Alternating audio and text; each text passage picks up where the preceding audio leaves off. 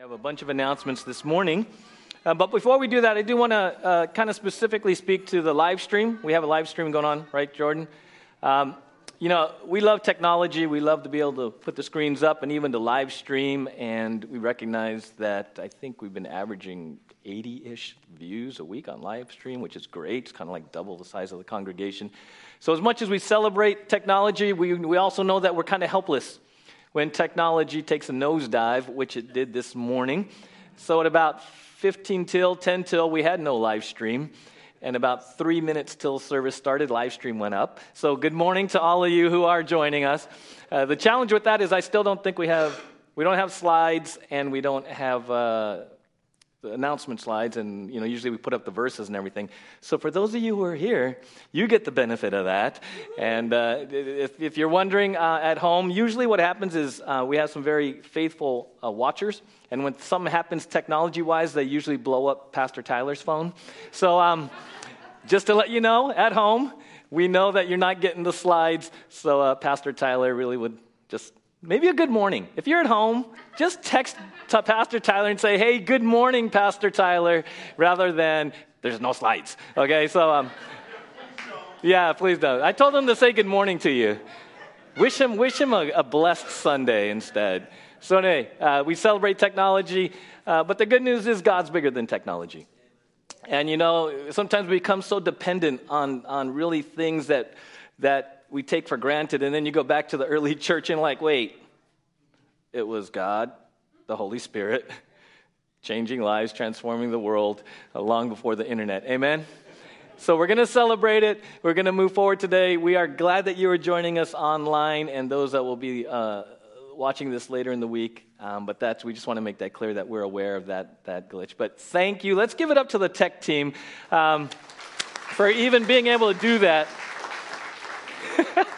Jordan was having such a good morning. And then about quarter till, he ducked underneath that desk, and they're pulling wires, and they work diligently. And I said, "What's live stream look like?" And it looked like, remember the old school on TV when it would turn off at 2 a.m. or 12 a.m. and it would just go to the rainbow screen? Well, that was live stream at about 9:57 something. So thank you, tech team, for getting that up. We celebrate that. We do have a bunch of announcements. Mark, you want to come up and tell us what's happening with missions? Thank you. So we have had a lot of fun having Zeke and Layla Rhodes in town for the last little while, and they're going to be here a little while longer.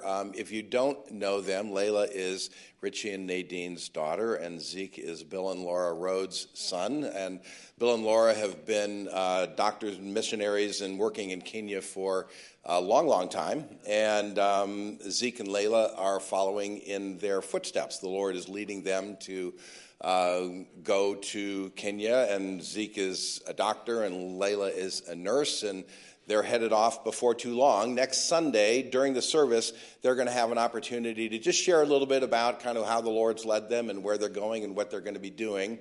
And then next Sunday night at 6 p.m. here at the Well is going to be an opportunity to spend time with them in more detail. So if you want to hear more than what you're going to hear next Sunday, or if you're even potentially interested in helping support them or just being involved and engaged in their lives as they move into this new journey, then Sunday night, 6 p.m., kind of a dessert event, and getting to hear a little bit more in detail from them will be available. So I think the next is my lovely wife, Kathy.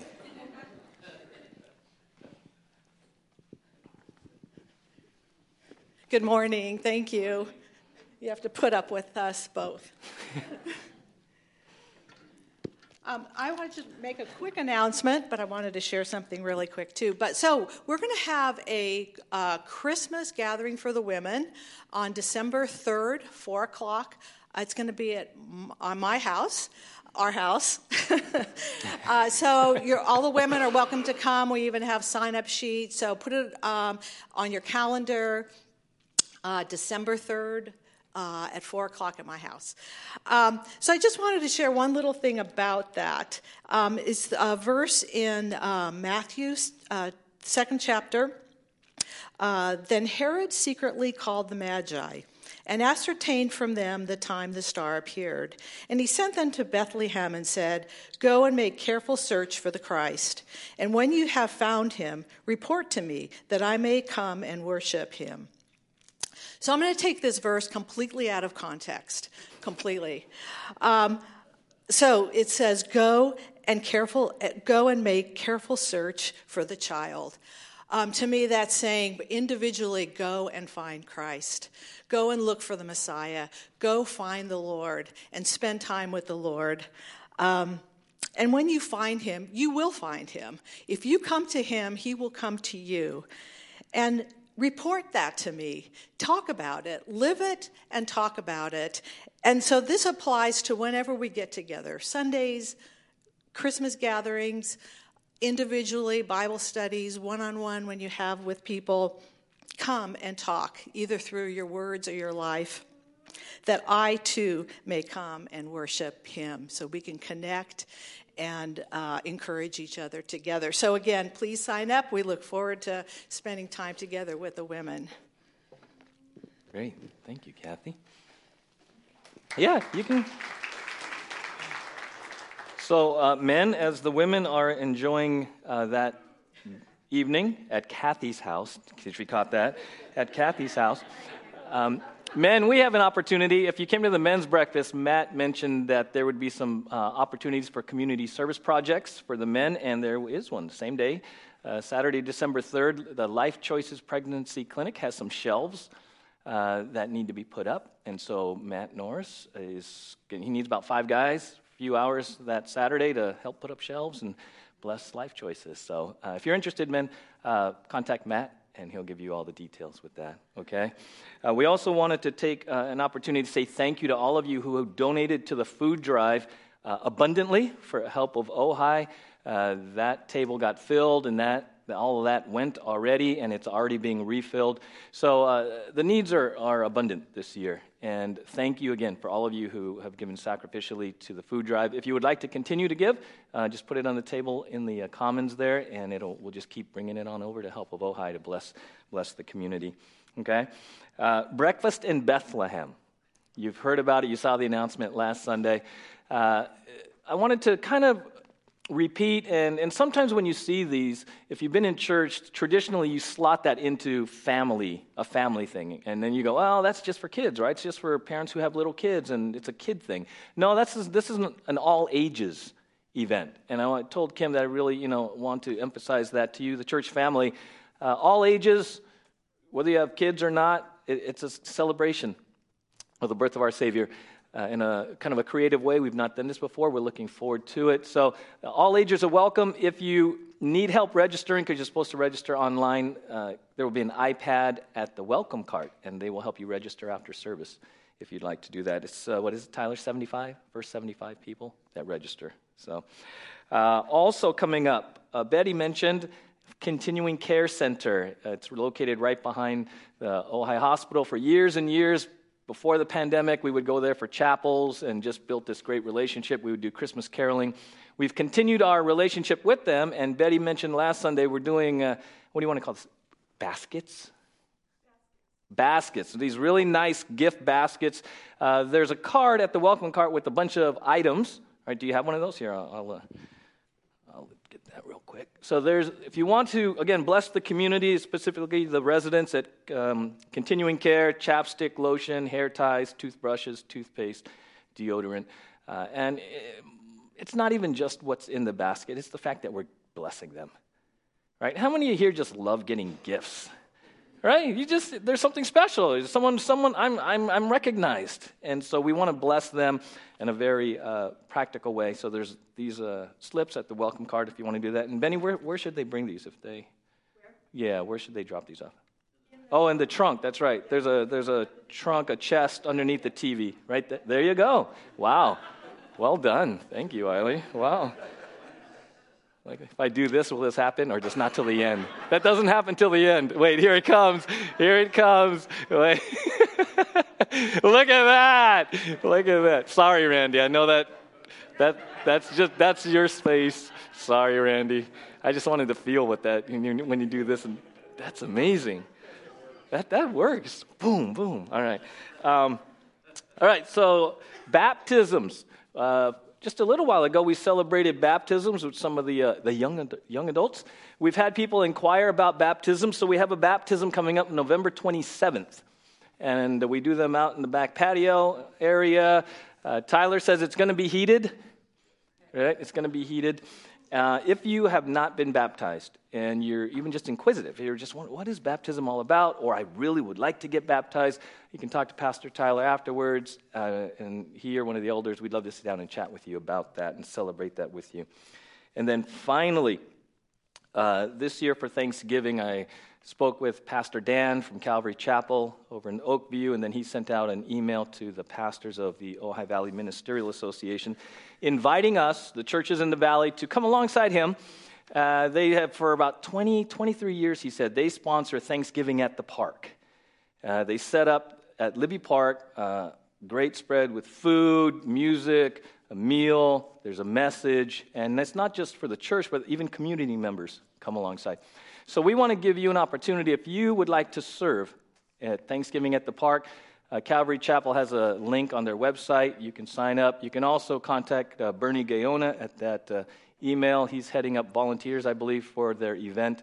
Pastor Dan says, there's setup about 10 a.m., then there's breakdown at about 1. But what he really would like, you can bring food as well. But he says, one of the needs that we have is actually for people to go through the food lines and sit down and eat with the guests. Sit down and eat. And he says the ministry isn't just to the homeless, it's to the lonely. So sometimes we forget about that, right? If you have your traditions and suddenly at Thanksgiving and you rally around your family, you forget that oftentimes holidays are very challenging and even depressing times for those who are alone. And so you have an opportunity, if you'd like, in a lot of different ways to bless the community and be blessed. And who knew that going through a food line and sitting down and getting to know someone and sharing a Thanksgiving meal would be a way to serve. Okay, so we put that out to you and encourage you, if you're able, go be a part of the community and we'll be salt and light, okay? Wow, how many of you just needed that? Right, we just needed that. Everything that's going on in life and everything, especially in the holidays. Right, and wow, thank you, worship team. That was great. They're going to be up a little later to do another song. Years ago, I was facilitating a men's group. I think it was back when we first started, and we went through a series on the attributes of God. And we came across this quote by a gentleman named Kurt Cloninger, and he said this: "Show me what someone's view of God is, and I'll show you how they live their lives." Think about that for just a moment. Show me what someone's view of God is, and I'll show you how they live their lives. And as part of that, I asked the guys, I handed out a piece of paper and some pencils, and I said, hey, when you think of God, just honestly, permission to be completely honest, draw a picture for me.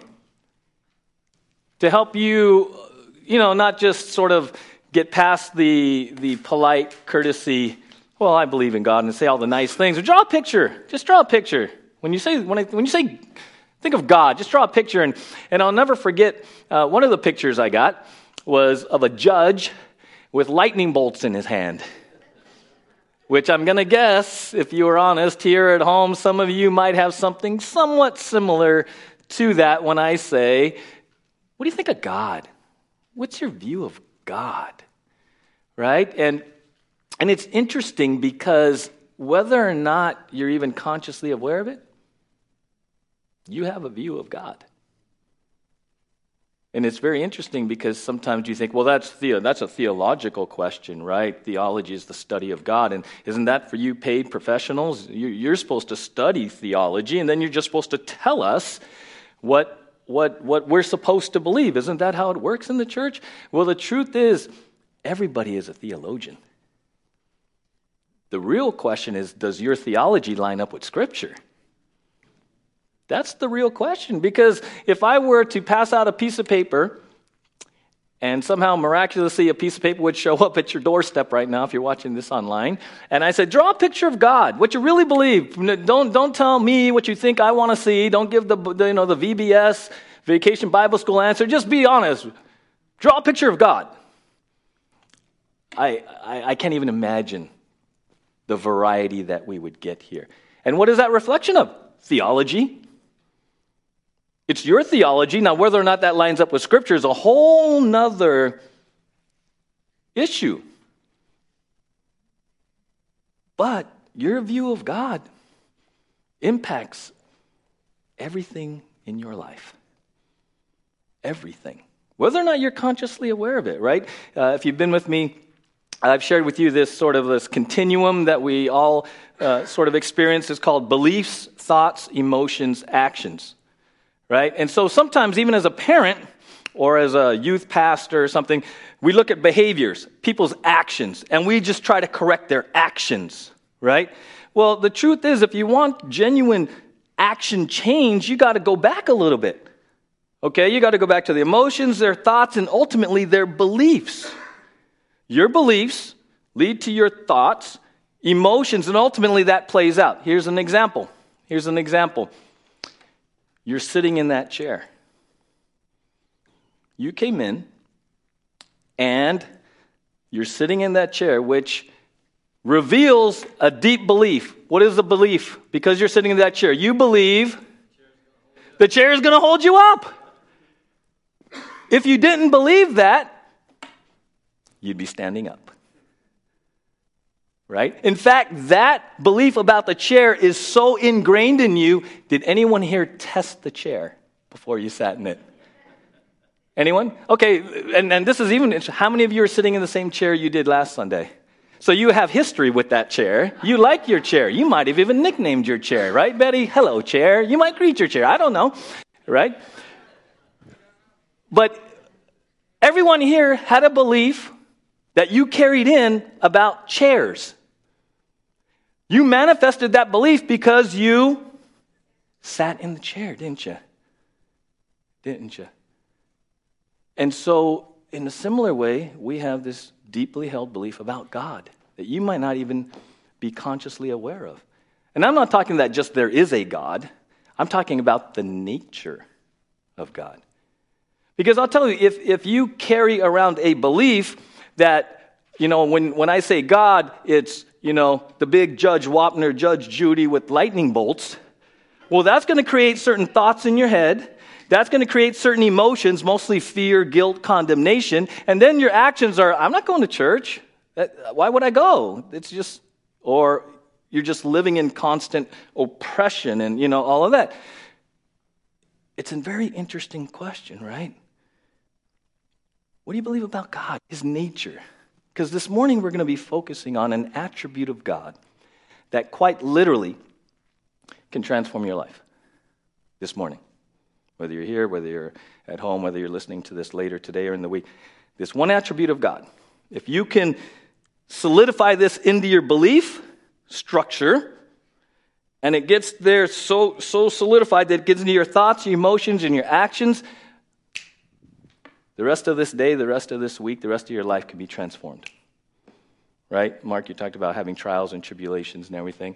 Especially when it comes to trials and tribulations, if you get this attribute of God that we're going to be speaking about into your belief core, and it plays out ultimately into your actions, transformative. Okay? So we're going through the book of Philippians. It's a letter from the Apostle Paul to the church, the believers at a city called Philippi. We're in chapter 4, and we're just going to kind of read through verse 4 to 7 to kind of give us context of where we've been and where we're going, okay? So he writes this, the Apostle Paul. Rejoice in the Lord always. Again, I will say, rejoice. We covered this a couple of weeks ago. Let your reasonableness be known to everyone. The Lord is at hand. Do not be anxious about what? Anything. But in everything, by prayer and supplication with thanksgiving, let your requests be made known to God. And the peace of God, which surpasses all understanding, will guard your hearts and your minds in Christ Jesus. So last week we focused on verse 5. Here's verse 5 again. Let your reasonableness be known to everyone, the Lord is at hand. Last week we saw that the word reasonableness means forbearance. Okay? Forbearance. When you're under pressure, just having a right heart, you can have a right response.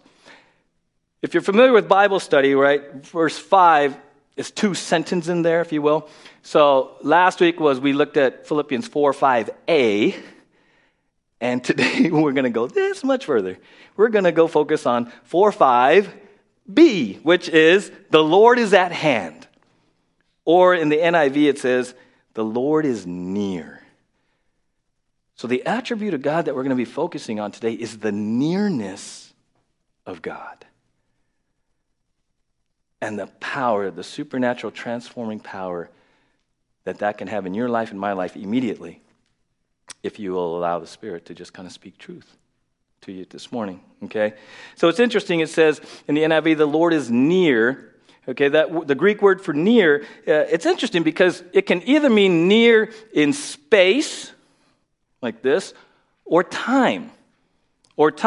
There's 2 attributes of God that this kind of touches on. It's immanence versus immanence. Okay? Right there, very important. Immanence is that God is near in time. We're talking about the return of Jesus. Okay? You ever hear like the threat is imminent? Something is imminent. That means it's coming soon. It's imminent. Okay? So Jesus' return is imminent. Right? Revelation 22:12 here kind of speaks to this. Behold, I am coming soon. Right? Imminent. Bringing my recompense with me to repay each one for what he has done. That's the imminence of Christ. Now, this imminence also can still have an impact on our daily life. In James 5, he says this, be patient, therefore, brothers, until the coming of the Lord. See how the farmer waits for the precious fruit of the earth, being patient about it, until it receives the early and late rains. You also be patient. Establish your hearts, for the coming of the Lord is at hand. Do not grumble against one another, brothers, so that you may not be judged. Behold, the judge is standing at the door. So the imminence of Christ should impact our life. Gives us perspective. Okay? We know Christ is coming, right? This isn't all there is. There's an eternal perspective. That's imminence. In 5b, really the emphasis, and we'll see this in a little bit, the emphasis is on immanence. Okay? Eiley, can you put up the 2 words again? So immanence is nearness in time. Immanence is God is near in space. Crucial. Okay? Because if I were to ask you in your life, how immanent is God? How often do you operate your life, work, school, home, rooted in the nearness of God? The nearness of God. Because see, many of us, even in the church, may actually have more of a belief of what we call deism. We have a deistic view of God. Now, deism, D-E-I-S-M, you'll believe in a supreme being. You might even believe in a creator, okay? But deism as a whole says creator, supreme being, spun the universe out and is just watching. Not involved, impersonal power. Just watching.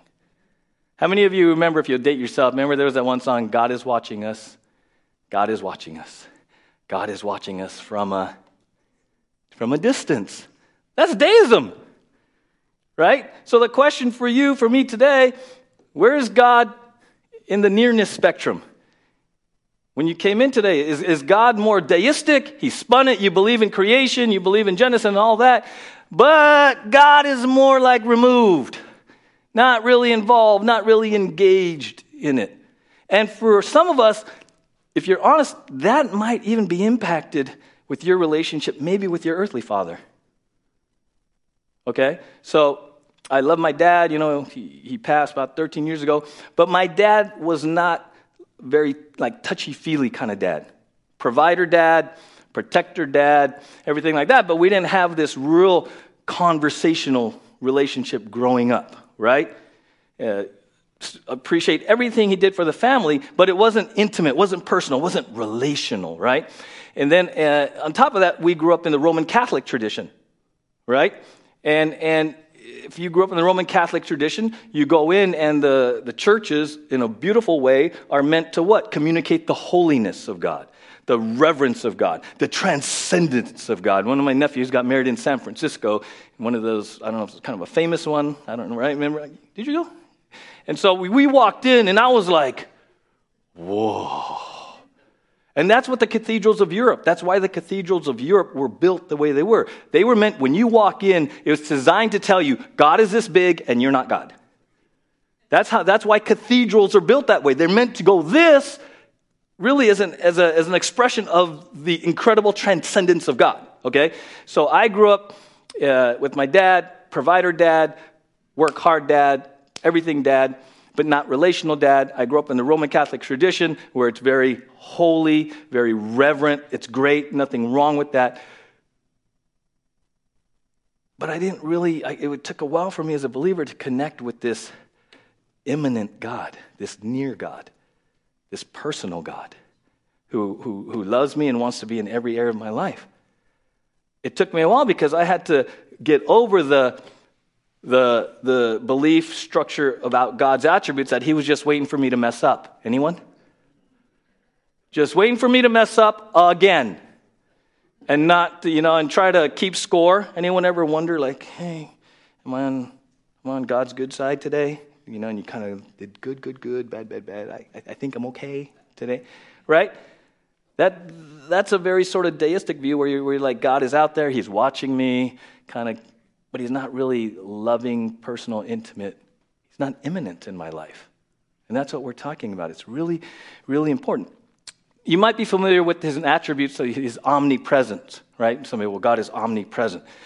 Well, what that means is God is present everywhere all at the same time.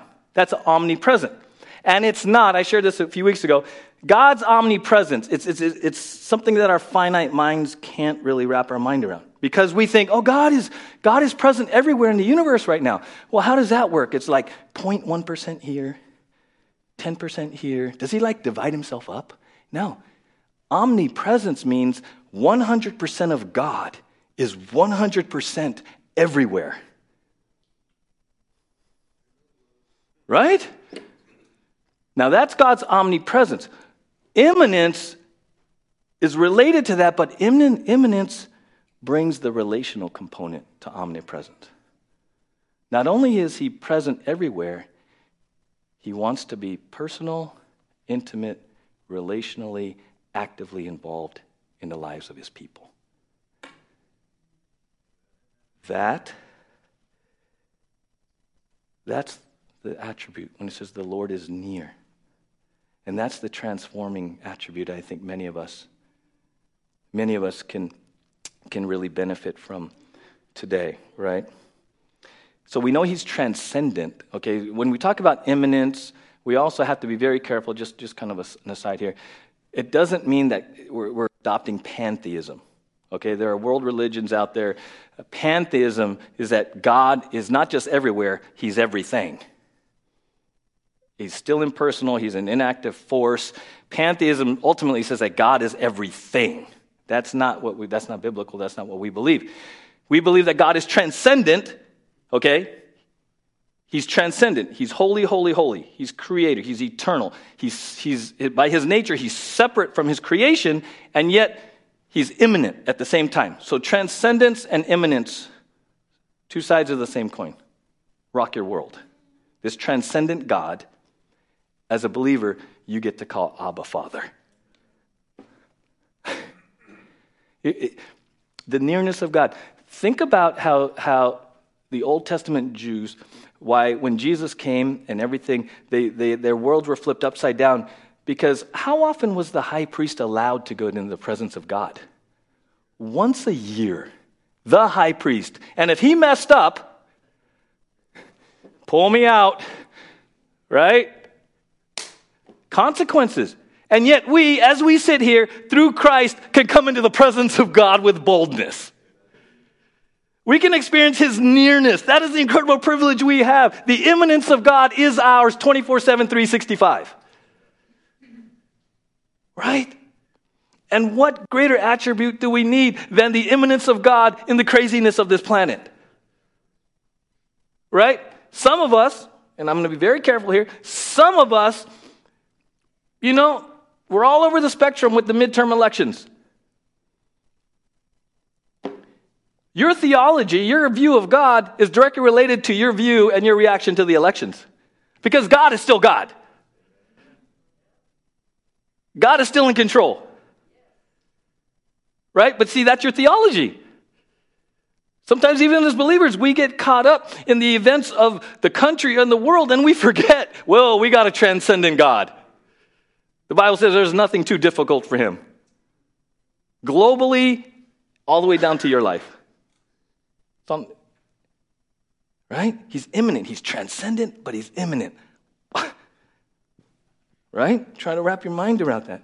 Wayne Grudem, professor of theology, says this: in the teaching of the Bible, God is both infinite and personal. He is infinite, transcendent, and personal, immanent. He is infinite in that he is not subject to any of the limitations of humanity or of creation in general. He is far greater than anything he has made, far greater than anything else that exists. But he is also personal. He interacts with us as a person, and we can relate to him as persons.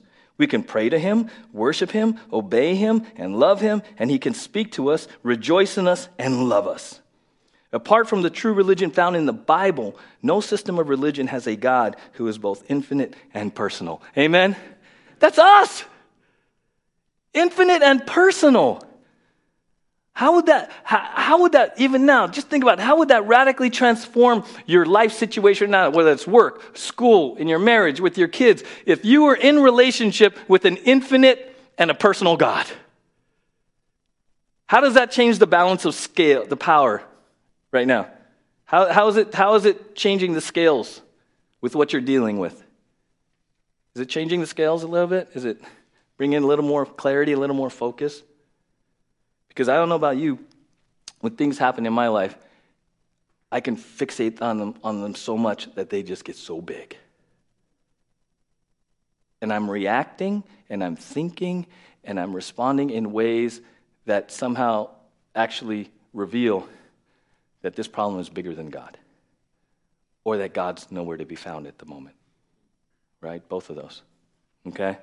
That's why this attribute is so very important. Okay? As we move forward, there's some verses I want to share with you that really, I hope you'll memorize them, maybe you'll minister to you about the immanence of God, and then we're going to talk about, well, how do we begin to make this real? How do we begin to make this real? Isaiah 41:10, fear not, for I am with you. Be not dismayed, for I am your God. I will strengthen you. I will help you. I will uphold you with my righteous right hand. Psalm 34. The Lord is near to the brokenhearted and saves the crushed in spirit. Psalm 46. God is our refuge and strength, a very present help in trouble. Therefore we will not fear, though the earth gives way, though the mountains be moved into the heart of the sea, though its waters roar and foam, though the mountains tremble at its swelling. Psalm 119. But you are near, O Lord, and all your commandments are true. And then even in the New Testament, remember at the end of the Great Commission, what does Jesus say? Jesus came and said to them, all authority in heaven and on earth has been given to me.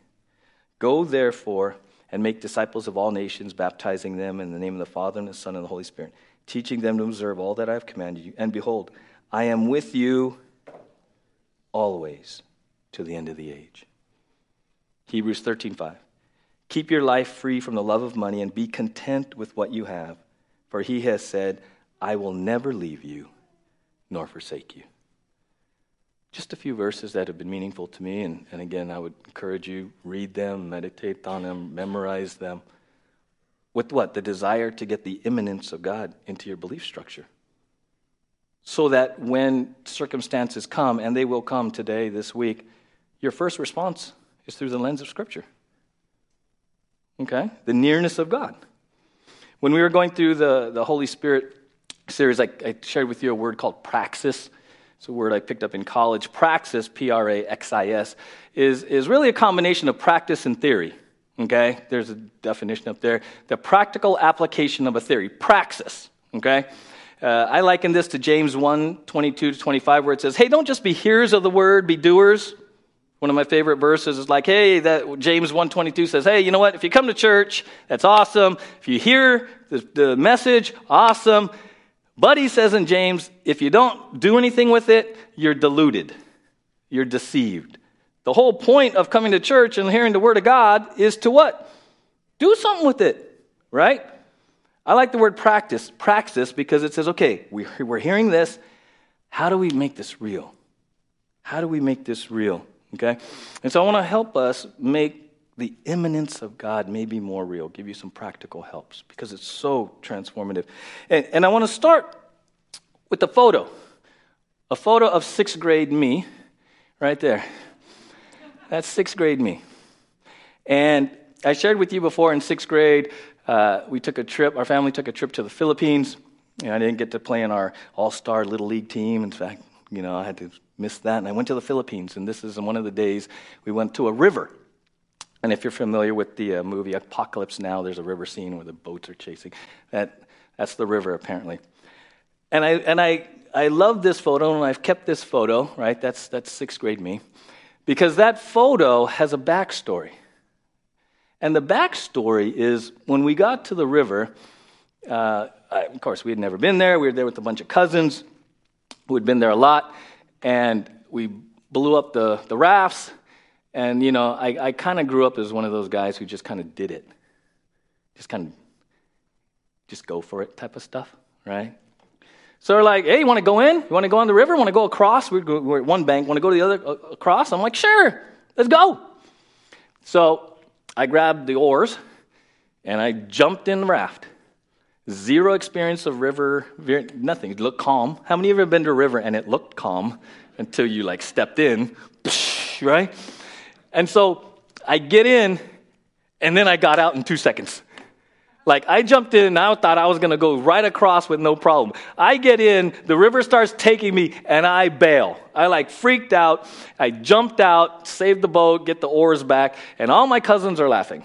They're just like, right? They're just having a great laugh. And I was traumatized. I was like, whoa, that was quite the event there. And then one of my cousins says, I'll go with you. Let me go with you. And I said, okay. I catch my breath, calm down a little bit. And he got in there, and he took the oars first. 2 oars. And I sat as a passenger, and I'm like, how's he doing this? This was his world. This is what he knew. And he was moving us around that river and everything like that. And then after a while, we just worked through it, and we're having fun. He says, well, we want you. You want to take the front? And so what you don't see in that photo, you can barely see, is there's someone right behind me. Someone near. And the nearness of my cousin changed everything for me. I went from a traumatized, scared, jump out of the river, never want to touch it again, to, look at me, I'm just tooling around I've been doing that all my life. Because there was someone in the boat with me who knew what he was doing, right? And that that's just, in a matter of, half an hour, it just radically transformed. And I love this because he's right behind me. He's near, you can't get much nearer in that little life raft. And it's helped me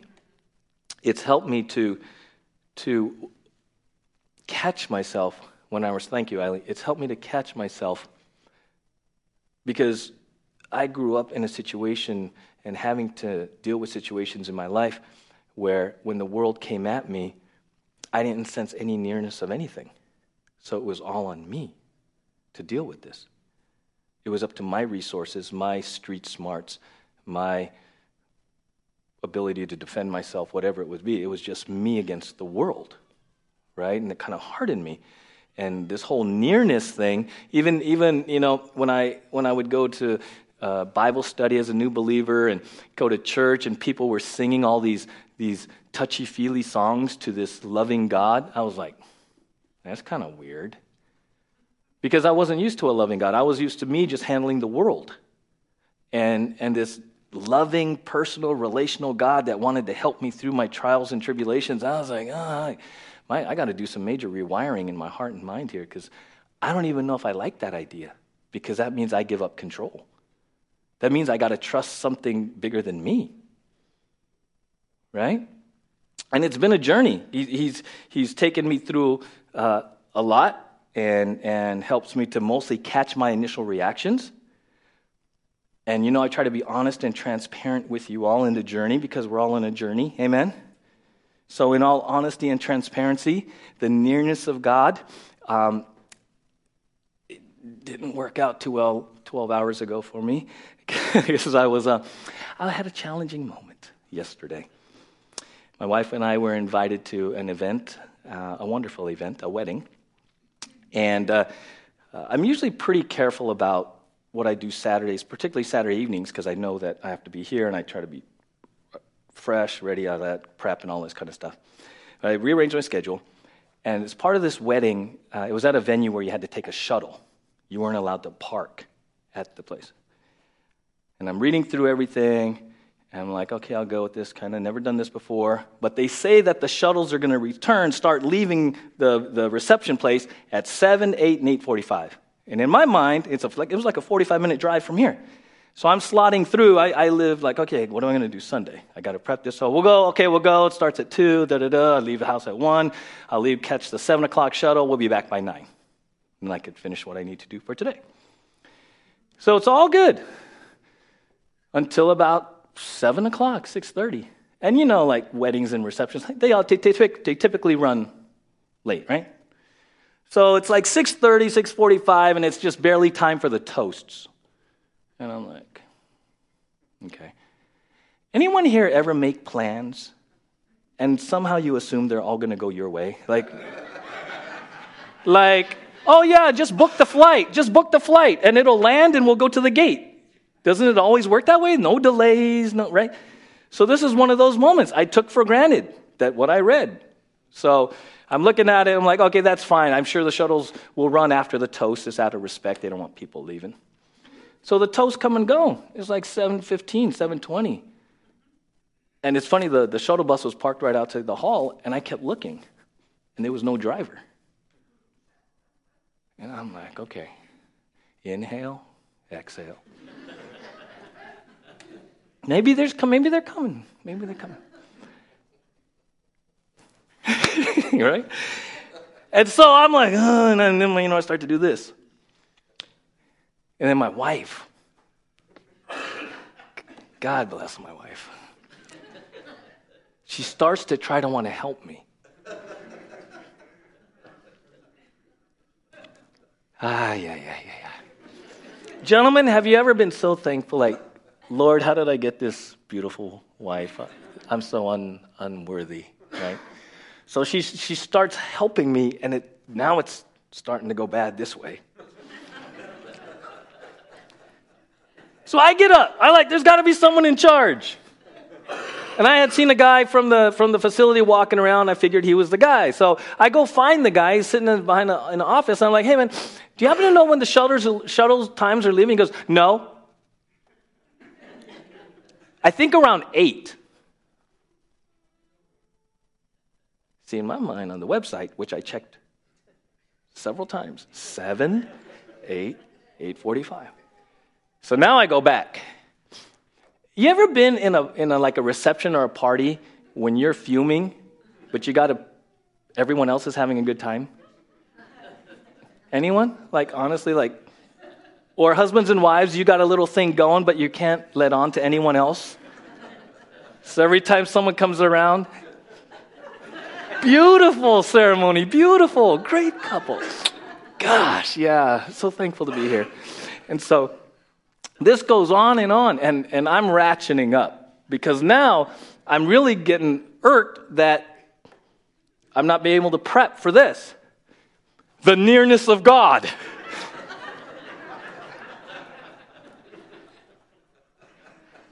I'm out in Goleta wondering where God is because there's no shuttle driver.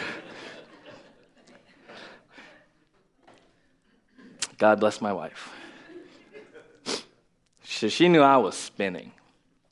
I'm going in and out of the reception hall. Like, the more times I go out to the bus, the driver's going to magically appear, right? I'm going to force this to happen.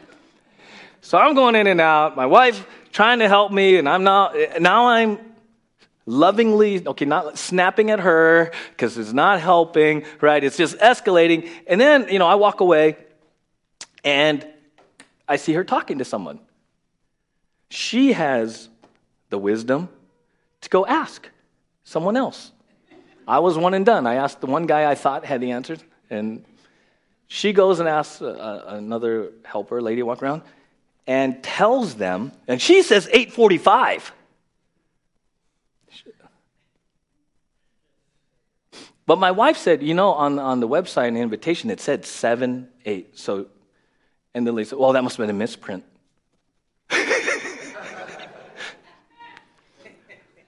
Not what you want to hear when you're spinning.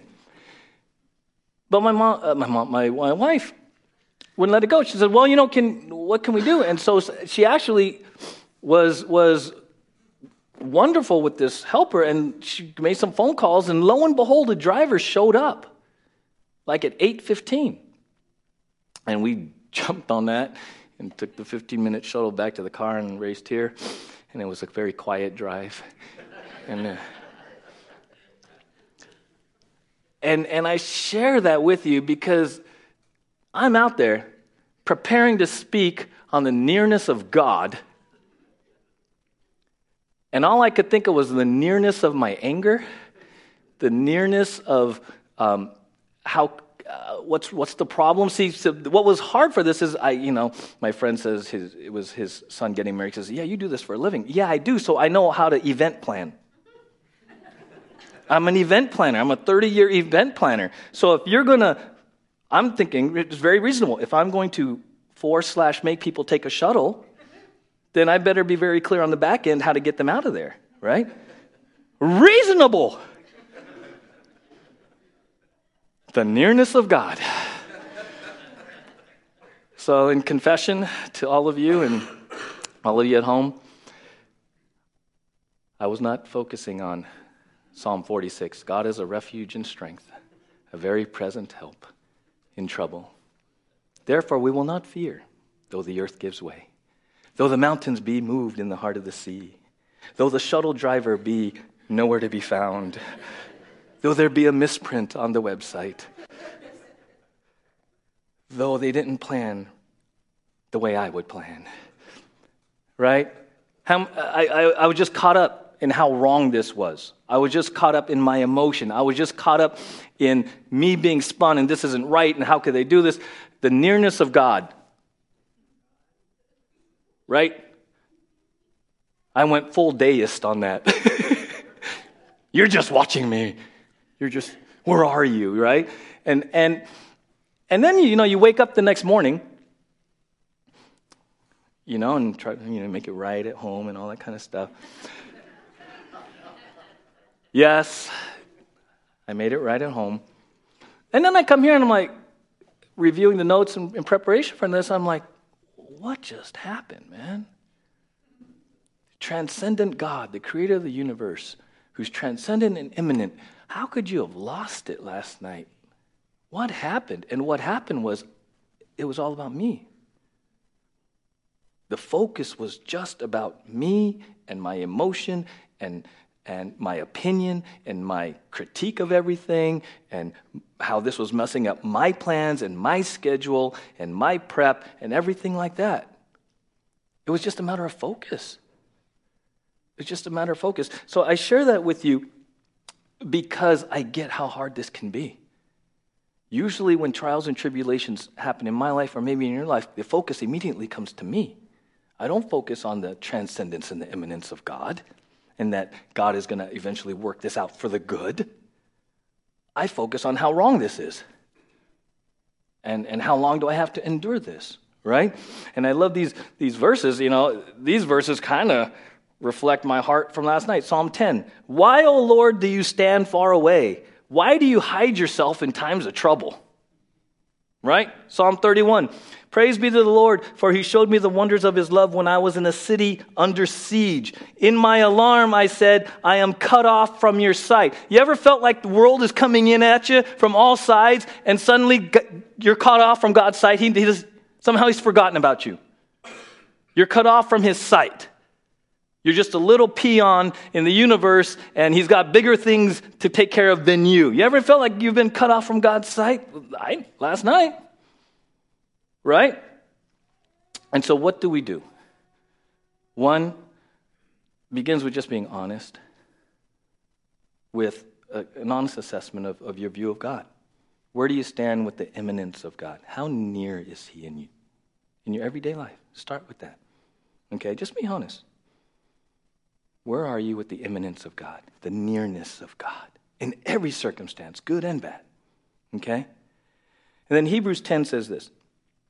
Therefore, brothers and sisters, since we have confidence to enter the most holy place by the blood of Jesus, by a new and living way opened for us through the curtain, that is his body, and since we have a great priest over the house of God, let us draw near to God with a sincere heart, and with the full assurance that faith brings, having our hearts sprinkled to cleanse us from a guilty conscience, and having our bodies washed with pure water. So a couple things in this passage. If we're going to draw near to God, you got to be right with God through faith in Christ.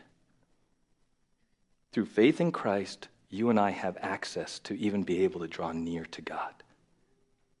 Okay? It's through Christ.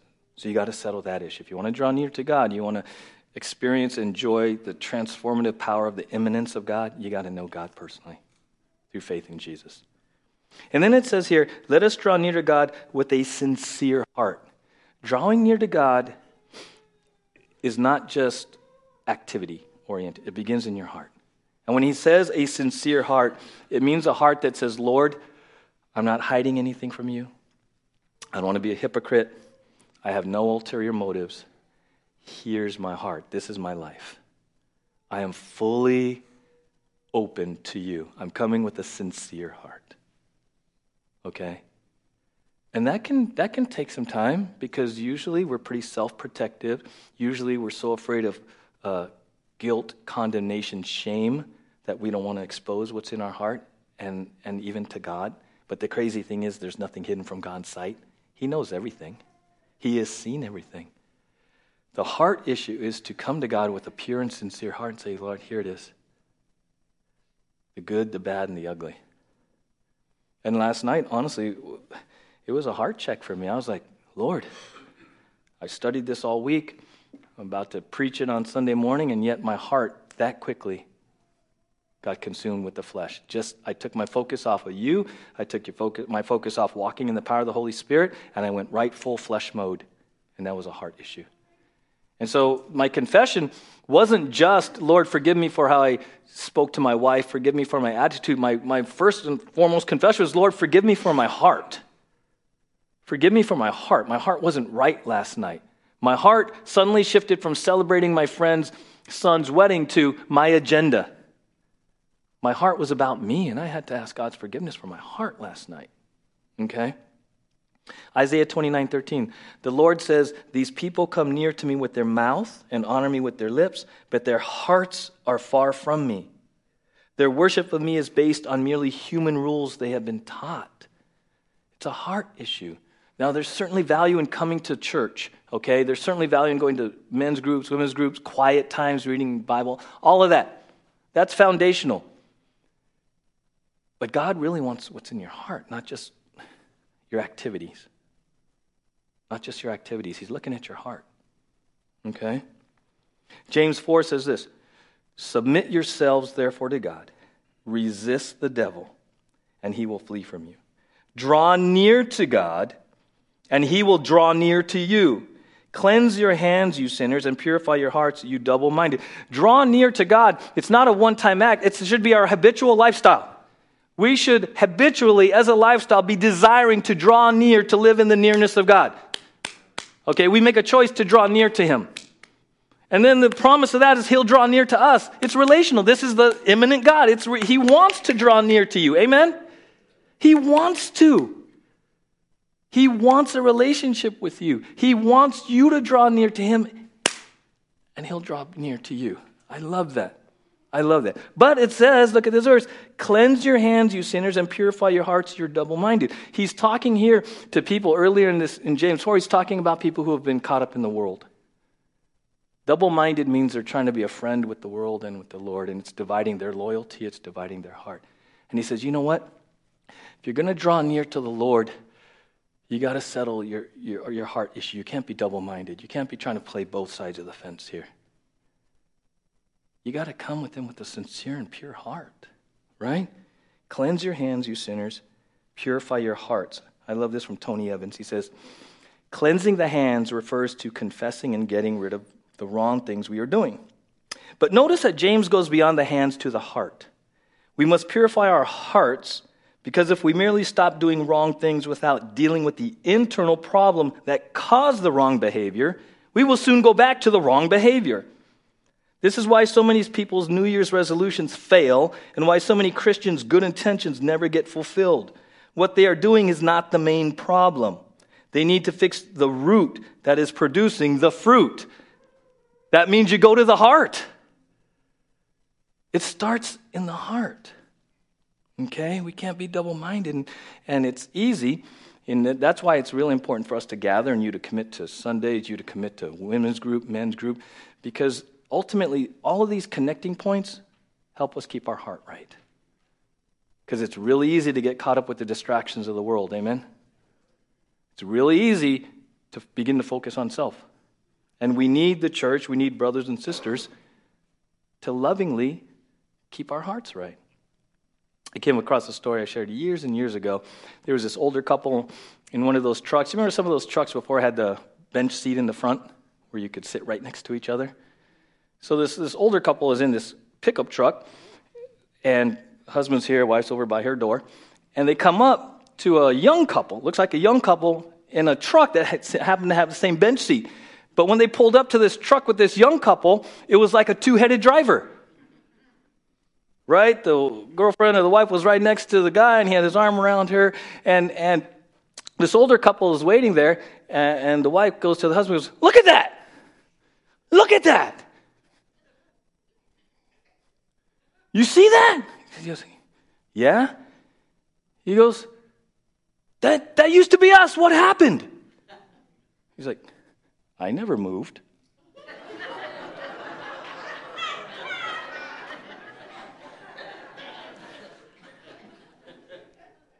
God never moved. We're the ones that drift. We're the ones that drift. Right? I love that because it's a good check. Draw near to God. He never moved. He'll draw near to you. Right? If you look at others, they're like, man, they worship. Man, it's all right there. They've just chosen to draw near to God. Through fellowship, through church, through relationships. Right? We'll close with this. In Psalm 73, the psalmist, he's very honest and transparent. And Psalm 73 starts with him struggling with what he sees in the world around him, specifically with the prosperity of the wicked. Right? Psalm 73 says this, "Truly God is good to Israel, to those who are pure in heart. But as for me, my feet had almost stumbled. My steps had nearly slipped. For I was envious of the arrogant when I saw the prosperity of the wicked." And he goes on in a few verses to just start like really letting it fly. He's like, you know what? They got no problems. They seem to be, wealthy. And no, their life is great. He's looking at all these unbelievers, wicked people, and he's like kind of getting really angry. He's like, what's up with that, God? All these people who don't even love you, they're consumed with money and materialism, and they're just having the time of their life. Anyone here ever been a little upset about that? You look around and you're like, right? Why are they getting away with it? Right? They blaspheme God, and they live in all these mansions, drive all these cars, have all these things. What? That's not fair. That's not right. And so it starts to change his heart because he's focusing on them and what he perceives as not being fair, right? And then it's verse 16 and 17 says, but when I thought how to understand this, it seemed to me a wearisome task, because he's just like dwelling on it, and it's just like killing him. He says, until I went into the sanctuary of God, then I discerned their end. So he gets consumed with what he sees around him and how unfair and not right it is, right? It's wearing him out, and he goes, until I went into the sanctuary of God, then I discerned their end. See, he went to church. And when he came to church, the perspective changed again to an eternal spiritual world focus. He said, oh, I get it. They're not getting away with anything. They're not getting away with a thing. God's still in control. God's going to make it right. God is still near. God is still transcendent. He had to have a focus shift. And where did that happen? In the sanctuary of God. In the sanctuary of God. See, you and I, we're going to leave here, and I don't know how much news you watch. I don't know what your coworkers are like. I don't know what your friends and family are like. But we are inundated with the stuff of the world constantly if you're not careful. And it can affect you. It can impact your joy, your everything, your focus. That's why it's so important to come here. Not necessarily not to this church, but to the church, where you worship, where you hear the word, where you fellowship with one another, where we pray. And in all of that, God brings our focus back to him. Amen? And it puts things in their right perspective. And then he concludes Psalm 73:8 by saying this, but for me, it is good to be near God. I have made the Lord God my refuge, that I may tell of all your works. See, he goes from being really angry about what he sees to actually saying, you know what? You know what's really good for me? To be near to God. And so I want to encourage us, you here, you at home, how good is it for you to be near God? Like, meaning, where is the nearness of God in your priorities? I know we're all busy, and I know we have responsibilities.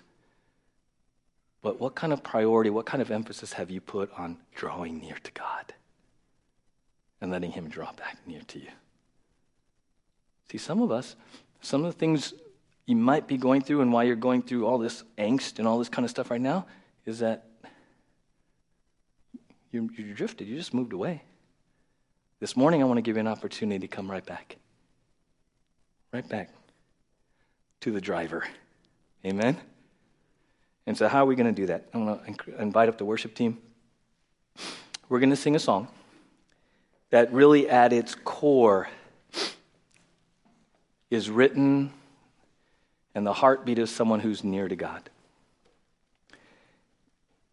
And I want to, before we sing, I just want to give you an opportunity here and at home. In James it says, draw near to God, and he will draw near to you. Cleanse your hands, you sinners, and purify your hearts, you double-minded. Foundational to drawing near to God is a condition of our heart. So if we're going to draw near to God, we need to confess. We need to have a time of confession and just in sincerity of heart, come into the nearness of God and say, God, check my heart. Here's where I am with you. Here's where I'm double-minded. Here's where I've not been right-focused. Here's where I've been spun up. Here's where I, quite honestly, have been willfully disobedient. Here's where I've been being a hypocrite. I just want to give us an opportunity, you personally, to come before Father with a pure heart before we. We have a bunch of announcements this morning. But before we do that, I do want to kind of specifically speak to the live stream. We have a live stream going on, right, Jordan? We love technology. We love to be able to put the screens up and even to live stream. And we recognize that I think we've been averaging 80-ish views a week on live stream, which is great. It's kind of like double the size of the congregation. So as much as we celebrate technology, we also know that we're kind of helpless when technology takes a nosedive, which it did this morning. So at about 10 till, we had no live stream. And about 3 minutes till service started, live stream went up. So good morning to all of you who are joining us. The challenge with that is I still don't think we don't have slides, and we don't have the announcement slides, and usually we put up the verses and everything. So for those of you who are here, you get the benefit of that. And if you're wondering at home, usually what happens is we have some very faithful watchers, and when something happens technology-wise, they usually blow up Pastor Tyler's phone. So just to let you know, at home, we know that you're not getting the slides, so Pastor Tyler really would just maybe a good morning. If you're at home, just text to Pastor Tyler and say, "Hey, good morning, Pastor Tyler," rather than, "There's no slides." Okay, so, yeah, please don't. I told him to say good morning to you. Wish him a blessed Sunday instead. So anyway, we celebrate technology, but the good news is God's bigger than technology. And sometimes we become so dependent on really things that we take for granted, and then you go back to the early church and wait, it was God, the Holy Spirit, changing lives, transforming the world long before the internet. Amen? So we're going to celebrate it. We're going to move forward today. We are glad that you are joining us online and those that will be watching this later in the week. But we just want to make that clear that we're aware of that glitch. But thank you. Let's give it up to the tech team for even being able to do that. Jordan was having such a good morning. And then about 1:15, he ducked underneath that desk, and they're pulling wires, and they work diligently. And I said, "What's live stream look like?" And it looked like, remember the old school on TV when it would turn off at 2 a.m. or 12 a.m. and it would just go to the rainbow screen?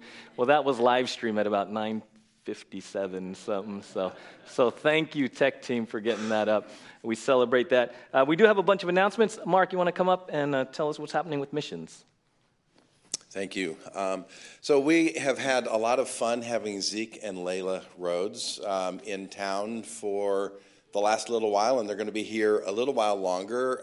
If you don't know them, Layla is Richie and Nadine's daughter, and Zeke is Bill and Laura Rhodes' son. And Bill and Laura have been doctors and missionaries and working in Kenya for a long, long time. And Zeke and Layla are following in their footsteps. The Lord is leading them to go to Kenya, and Zeke is a doctor and Layla is a nurse, and they're headed off before too long. Next Sunday, during the service, they're going to have an opportunity to just share a little bit about kind of how the Lord's led them and where they're going and what they're going to be doing. And then next Sunday night at 6 p.m. here at the Well is going to be an opportunity to spend time with them in more detail. So if you want to hear more than what you're going to hear next Sunday, or if you're even potentially interested in helping support them or just being involved and engaged in their lives as they move into this new journey, then Sunday night, 6 p.m., kind of a dessert event and getting to hear a little bit more in detail from them will be available. So I think the next is my lovely wife, Kathy.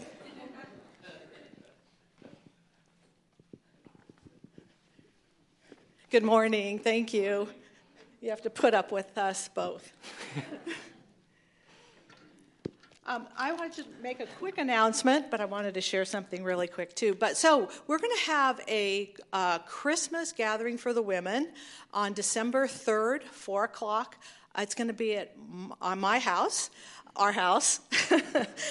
So all the women are welcome to come. We even have sign-up sheets. So put it on your calendar, December 3rd. At 4 o'clock at my house. So I just wanted to share one little thing about that. It's a verse in Matthew's 2nd chapter. Then Herod secretly called the Magi and ascertained from them the time the star appeared. And he sent them to Bethlehem and said, "Go and make careful search for the Christ. And when you have found him, report to me that I may come and worship him." So I'm going to take this verse completely out of context, completely. So it says, go and make careful search for the child. To me, that's saying individually go and find Christ. Go and look for the Messiah. Go find the Lord and spend time with the Lord. And when you find him, you will find him. If you come to him, he will come to you. And report that to me. Talk about it. Live it and talk about it. And so this applies to whenever we get together. Sundays, Christmas gatherings, individually, Bible studies, one-on-one when you have with people, come and talk, either through your words or your life, that I too may come and worship him, so we can connect and encourage each other together. So again, please sign up. We look forward to spending time together with the women. Great. Thank you, Kathy. Yeah, you can. So men, as the women are enjoying that evening at Kathy's house, in case we caught that, at Kathy's house. Men, we have an opportunity. If you came to the men's breakfast, Matt mentioned that there would be some opportunities for community service projects for the men, and there is one the same day. Saturday, December 3rd, the Life Choices Pregnancy Clinic has some shelves that need to be put up. And so Matt Norris, he needs about 5 guys, a few hours that Saturday to help put up shelves and bless Life Choices. So if you're interested, men, contact Matt, and he'll give you all the details with that, okay? We also wanted to take an opportunity to say thank you to all of you who have donated to the food drive abundantly for help of Ojai. That table got filled, and all of that went already, and it's already being refilled. So the needs are abundant this year. And thank you again for all of you who have given sacrificially to the food drive. If you would like to continue to give, just put it on the table in the commons there, and we'll just keep bringing it on over to Help of Ojai to bless the community. Okay? Breakfast in Bethlehem. You've heard about it. You saw the announcement last Sunday. I wanted to kind of repeat, and sometimes when you see these, if you've been in church, traditionally you slot that into a family thing, and then you go, oh, that's just for kids, right? It's just for parents who have little kids, and it's a kid thing. No, this isn't an all-ages event, and I told Kim that I really, want to emphasize that to you, the church family, all ages, whether you have kids or not, it's a celebration of the birth of our Savior. In a kind of a creative way. We've not done this before. We're looking forward to it. So all ages are welcome. If you need help registering, because you're supposed to register online, there will be an iPad at the welcome cart, and they will help you register after service if you'd like to do that. It's, what is it, Tyler, 75? First 75 people that register. So also coming up, Betty mentioned Continuing Care Center. It's located right behind the Ojai Hospital. For years and years, before the pandemic, we would go there for chapels and just built this great relationship. We would do Christmas caroling. We've continued our relationship with them, and Betty mentioned last Sunday we're doing, what do you want to call this, baskets? Baskets. These really nice gift baskets. There's a card at the welcome cart with a bunch of items. All right, do you have one of those? Here, I'll get that real quick. So if you want to, again, bless the community, specifically the residents at Continuing Care, chapstick, lotion, hair ties, toothbrushes, toothpaste, deodorant. And it's not even just what's in the basket. It's the fact that we're blessing them, right? How many of you here just love getting gifts? Right? There's something special. Someone. I'm recognized, and so we want to bless them in a very practical way. So there's these slips at the welcome cart if you want to do that. And Benny, where should they bring these? Where should they drop these off? Oh, in the trunk. That's right. There's a trunk, a chest underneath the TV. Right there you go. Wow.